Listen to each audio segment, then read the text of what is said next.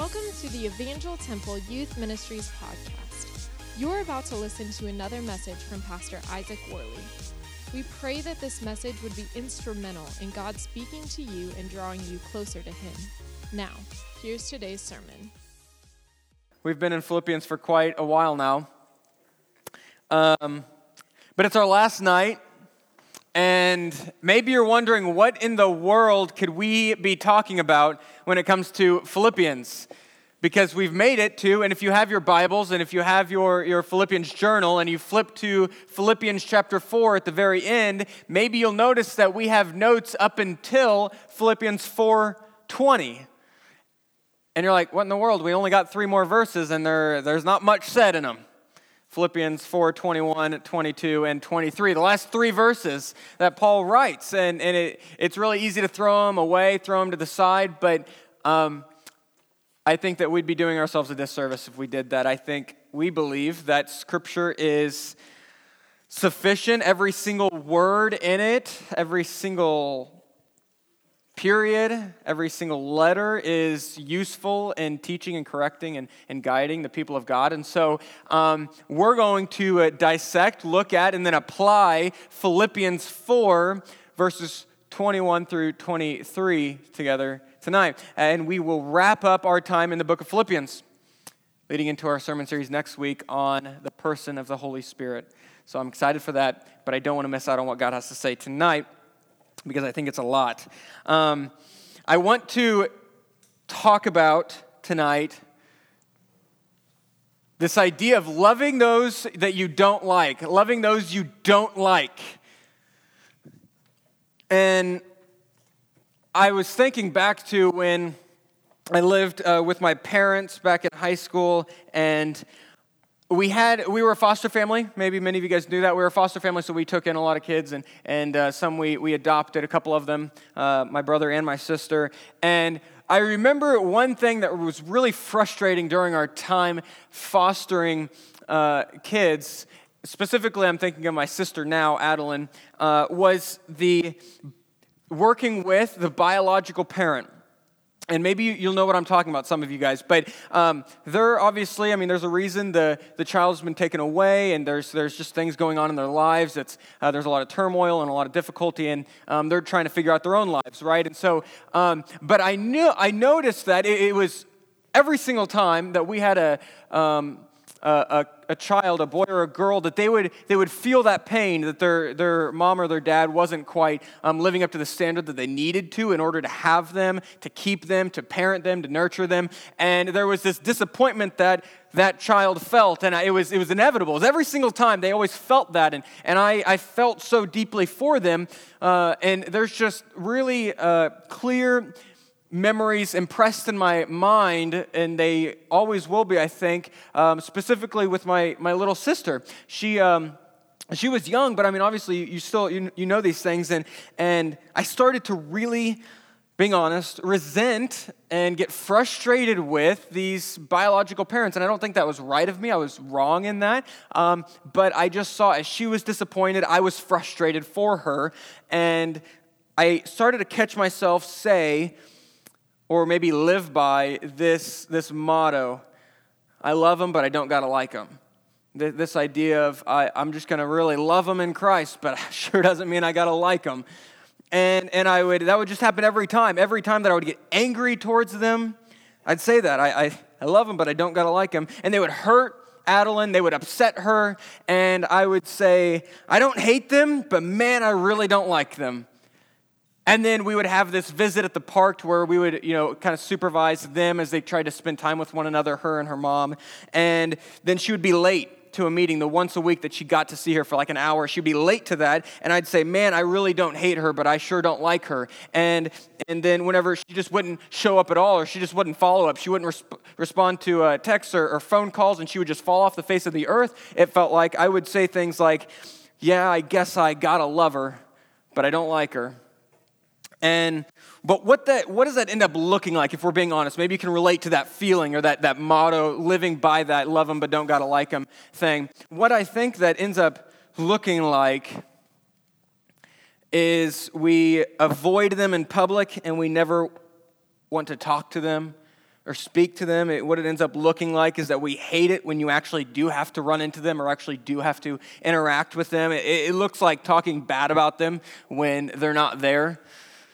Talking bad about them, gossiping, having horrible, mean thoughts about them, kind of like saying, I don't necessarily hate them, right? Those kinds of thoughts, and probably even bringing those into other thoughts of just frustration. I think that's what it ends up looking like, and we have to, you and I, have to begin assessing our hearts and saying and comparing the way that our heart is towards this person and say, yeah, I sure love them, but I don't like them. We got to start to have that honest question and reflect personally, does my love that I say I have for them as a Christian, I got to love them, does my love actually look like the biblical love that Jesus would call us to? Right, the one that where in the Sermon on the Mount, he would say that you shouldn't just love that type of love, your brother and your sister, but you should also have that type of love for your enemies. Like, okay, how does my love compare to that type of love? Or in that same area of the Sermon on the Mount where he would say that you would love them so much that you would go the extra mile for them, right? They ask you to do one thing and you don't like them and you're like, you know what, I want to do 2 miles for you. You're like, oh, okay, well, how does my love for that foster mom compare to that type of love that Jesus would call me to? Or even more so, he would go on to say that in the Sermon on the Mount, that if they would strike you, that you would let them hit you again. You would turn the cheek. And you just got to start to think, okay, well, how does my love that I'm saying I love him, but I don't got to like him, how does my love actually, that type of love, how does it really compare? Being honest, really self-reflective, how does that compare to Jesus' understanding of love, or how he described love for our enemies in the parable of the Good Samaritan, right? Where these are enemies, the Samaritan and the Jew, and yet the Samaritan is the one that took care of him whenever he was down and ill and vulnerable, and he took care of him. And not only did he give him the basic needs that he needed at the time to survive, but he said to the innkeeper that was caring for him, do whatever you need to for him and I'll fit the bill. I want to do that. And that's the kind of love that Jesus would call us to love. And then we compare our love to the person that we don't like, and we're like, do I really love them? And so I want to ask you, do you really love them? Or are you just lying to yourself and lying to other people when you would say, I love them, but I don't gotta like them? Like, no, maybe you just don't like them and you don't actually love them. And I think that's the challenge that I have had to wrestle with and come to the realization that no, I didn't like them and I wasn't loving them in my heart. And maybe that might be you too. So I want to talk tonight about this idea of loving those that you currently don't like. And I think, and I pray, in fact, we will pray in just a second, that maybe we would be stretched and challenged in that, and that we would begin to love like Jesus would say, and not just this fake love that we will tell ourselves we have for them because it makes us feel better about how we feel towards them. So, would you join with me in just praying that God would help us, maybe if this is something you're wrestling with, loving somebody, quote unquote, loving them, and that's just maybe a false idea. Would you just join with me in just praying, God, challenge me in that, call me out on that, and sanctify me, make me more like you and how you would call me to love them rather than how I'm saying it's okay to love them. Let's pray. God, would you just speak to us tonight as we're wrapping up the book of Philippians? Would you challenge us to love the way you called us to love and the way that you loved us? And would you just direct us, as difficult as it might be, as painful as it might be, to love the people that we currently don't like? God, help us to love that person, truly love that person, as crazy as it might sound to us right now, to actually love the person on our mind. God, would you help us to do that? As painful as that might be. In your name we pray. Amen. Amen. Let's talk about it. Philippians 4, verse 21. Let's read the passage. It's really short, and we're going to dive into it, okay? This is what Paul writes to wrap up his letter to the church in Philippi. He says, greet every saint in Christ Jesus. The brothers who are with me greet you. All the saints greet you, especially those of Caesar's household. The grace of the Lord Jesus Christ be with you. Your spirit, actually. I forgot the R. Be with your spirit is what it actually says. So he talks about this idea of greeting people. He calls them to greet, and then he says, everyone is greeting you. And then he wraps up by saying this blessing, would the grace of our Lord Jesus Christ be with your spirit. So that's the text that we're looking at tonight. That's how he wraps up the letter.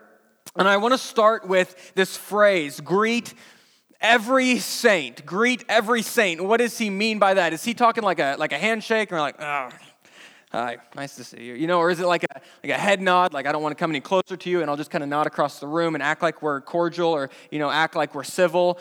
Is that his understanding of greet, and is that the type of greeting that we should have with one another, or what does he really mean by greet? Well, let's look at a couple texts. First of all, we see in 1 Thessalonians this exact same word, not only English, but the Greek word, okay? So you got to put some trust in me here. It's the exact same word that Paul writes in a different letter, and he says, greet all the brothers with a holy kiss. So, you don't have to kiss each other, but I think that speaks into this idea of what does greeting look like? It's not a head nod. It's not a handshake, begrudgingly. But it's a personal, loving interaction. That's the kind of greeting that he's talking about. And Jesus uses this word as well when he's talking to his disciples. And this is what he says. He's about to send them off on their mission. And he's like, hey, look, go and do this. Go heal people and cast out demons. I want you to go out and preach the good news. And so he sends out his disciples, and this is a part of his little speech to them before they leave. He says this here in Matthew 10, verse 11. Whatever town or village you enter, find out who is worthy in it and stay there until you depart. So find that good person, and as you enter the house, greet it. And if the house is worthy, let your peace come upon it. But if it is not worthy, let your peace return to you. So this is what Jesus is saying, okay? Catch this. He's saying, go find a good person, go to their house and bless it with with peace. Pray a prayer of blessing over it, of peace over it. And this is this idea of greeting it. So Paul in 1 Thessalonians would say, greet everybody with a holy kiss. So he kind of starts to shape our understanding. Okay, so greeting is not just a head nod, it's not just a handshake begrudgingly, but it's this loving interaction. And then Jesus adds to this understanding, and he's like, I want you to bless them with peace, that they would have peace going forward in their life. That's what this word greet would mean. And so, greeting is so much more than just a head nod that we have to do to be civil. In fact, I would say that if your love isn't friendly up close, then your love from a distance is a lie. I think that's a good way to phrase that. If your love isn't friendly up close, then your love from a distance is a lie. There's no really other way to say it, I think. This idea of greeting, this love for them it's more than just hey, yeah, gosh, I can't believe I saw them kind of thing. It's so much more than that. It's friendly. It's a loving interaction that we're called to have, not with just our peers, but every saint, every saint in Christ Jesus. We should have that. And maybe you're starting to think, okay, but you don't understand what they did to me and my relationship with them. Maybe Paul was talking to some people that didn't have a whole lot of stuff going on, but for me, I think maybe I get the pass for not having to greet that person or bless that person or wish peace on that person's life. Maybe I get the pass and they didn't go through the things that I'm going through. Well, let me tell you, in our study through Philippians, he was talking to some people that dealt with a lot. The Philippians, if we're going through and taking different parts of the book apart and saying, okay, so this was going on, and this was going on, and this was going on, okay, and so this was their situation, and we're looking at their context that would lead Paul to saying, yeah, I want you to still greet everybody. This is what we would find. Well, first, there was a lot of selfish people. Maybe the person you think of is quite selfish, and they might be the personification, the definition of selfishness. But they were dealing with selfish people to the point where Paul would say, look, I got to call this out. Do nothing from selfish ambitions. That was in chapter 2, verse 3. He says, I need to address this. Do nothing from selfish ambitions. So obviously there was something going on with selfishness that they were dealing with. There was disagreements to the point where in chapter 2, verse 14, he had to call out disputes and said, quit grumbling, don't dispute, do nothing that would mean grumbling and disputing. And so this whole idea of like arguing was going on, disagreements, and actually it got so bad between certain people that he begged them in, it says entreat, that's like a really old English word, it meant beg. He was begging them, chapter 2, verse 4, two individuals to get along at least to the point of agreeing that they're both Christians. That's how bad that disagreement got. He's like, can you at least agree in the Lord? Can you at least agree in that? Can you at least agree that Jesus is Lord? Can you guys get along to that point? I know everything else is obviously horrible between you guys, but would you get that at least? Agree in the Lord. So obviously they understand what it means to have disagreements, frustrations, and dealing with selfish people. This was the context of the people that he's writing to, and still he wraps up by saying, yeah, I mean everyone. Like you two ladies from Philippians 4:2, Euodia and Syntyche were the two women's names, and he's saying, yeah, even you two, I need you to greet one another. And that's in the context of with a holy kiss or praying a blessing over you of peace.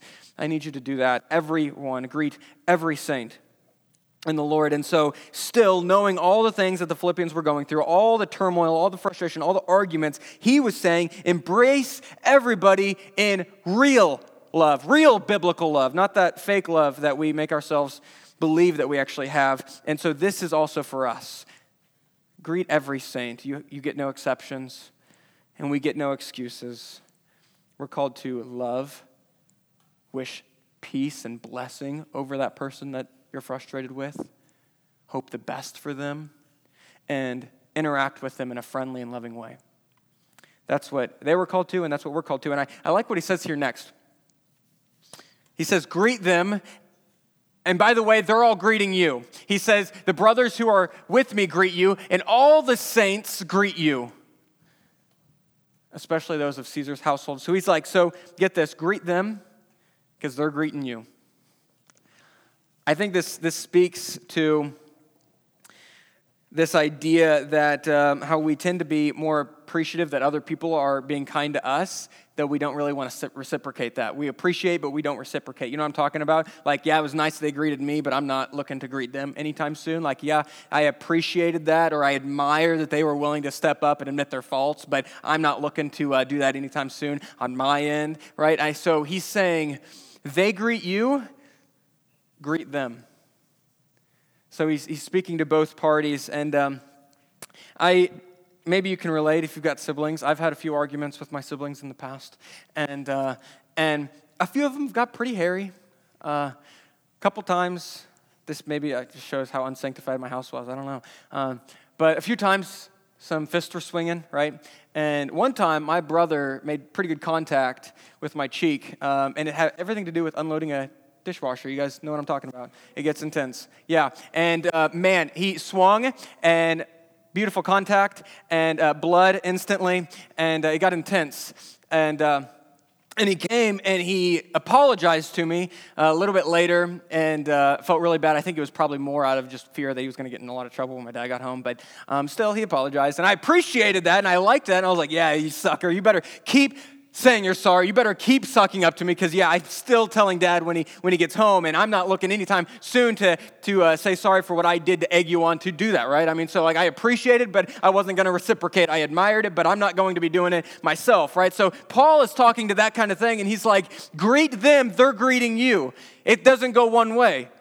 If you're a Christian, you're called to greet and to love and to appreciate, to be kind to. It's not a one-way street. It doesn't matter who wronged who. Greet them, they're greeting you. It's a both-way street. And I think that speaks to us And Paul's showing really that everybody can and they should show love to one another. So he's speaking to you tonight. You can, as much as you feel like maybe you can't, you can. And you should show love to that person that's on your mind. You can and you should. In fact, all the saints, it's really interesting, all the saints, especially those of Caesar's household, Paul mentions these individuals. And let me just make a quick note, not super long, but a quick note. Caesar's household, so these are people that were related to Roman hierarchy, right? So people of maybe royal descent, royal blood, but certainly high-ranking Roman people. Don't forget that the person writing this letter, who has good relationship with Caesar's household, that's obviously willing to communicate the message to the Philippians from them, so obviously has a good enough relationship with them, he's imprisoned by those people right now. And so he's able to speak on their behalf. He's like, yeah, I'll translate the message, I'll transfer the message, no problem, to people that are currently imprisoning him. He's like, I need to speak that all the saints are greeting you. And I especially want to highlight these guys. You know, they are really greeting you. And it's like, Paul, these are the guys that are imprisoning you right now.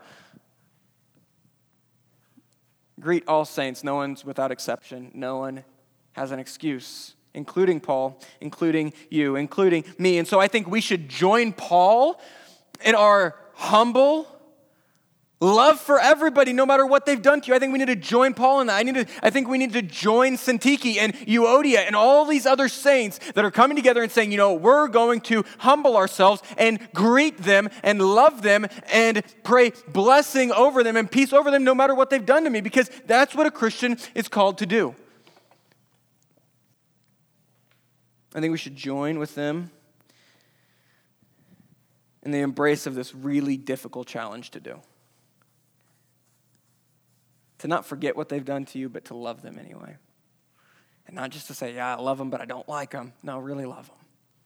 Really love them. It's a challenge. So much so, we have to really ask the question, how?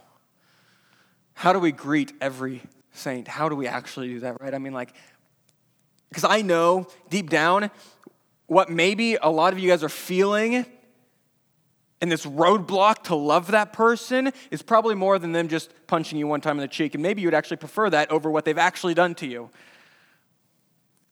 So I know it's hard. It's not an easy, like, okay, yeah, cool, let's just love that person. Yeah, no, sure. No, I understand it's so much more than that. I know that somebody has probably deeply hurt you, or maybe hurt your whole family, and you'll never forget it. Maybe that person used to be your friend, your best friend, in fact. And they just aren't anymore. Or maybe they've lied to you over so much stuff, and you can never trust them again. So I know that's the stuff that a lot of people are walking in here with, the baggage that they're struggling with, and they're wrestling with this idea of like, I got to love them, not just like them, but love them and who they are. Wish good things for them and do whatever I can to help them, go the extra mile for them. Like, I don't know if I can get there. So how do we get there? Well, I think it's only by, and this isn't just Christianese talk, this isn't churchy talk, this is real talk. It's only by the grace of God that you could do that. And that's how Paul finishes. He says, the grace of the Lord Jesus Christ be with you, Spirit. That's what he wraps up with. The grace of our Lord Jesus Christ be with your spirit. And I want you to catch this similarity because it's really amazing.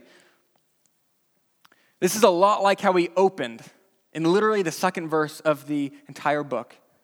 I want you to catch this similarity, okay? Because I think it's significant. I think Paul is a genius, and I think he really thought this one through in his word use, okay? I think that the way that we're going to love that person is through the grace of God working through us.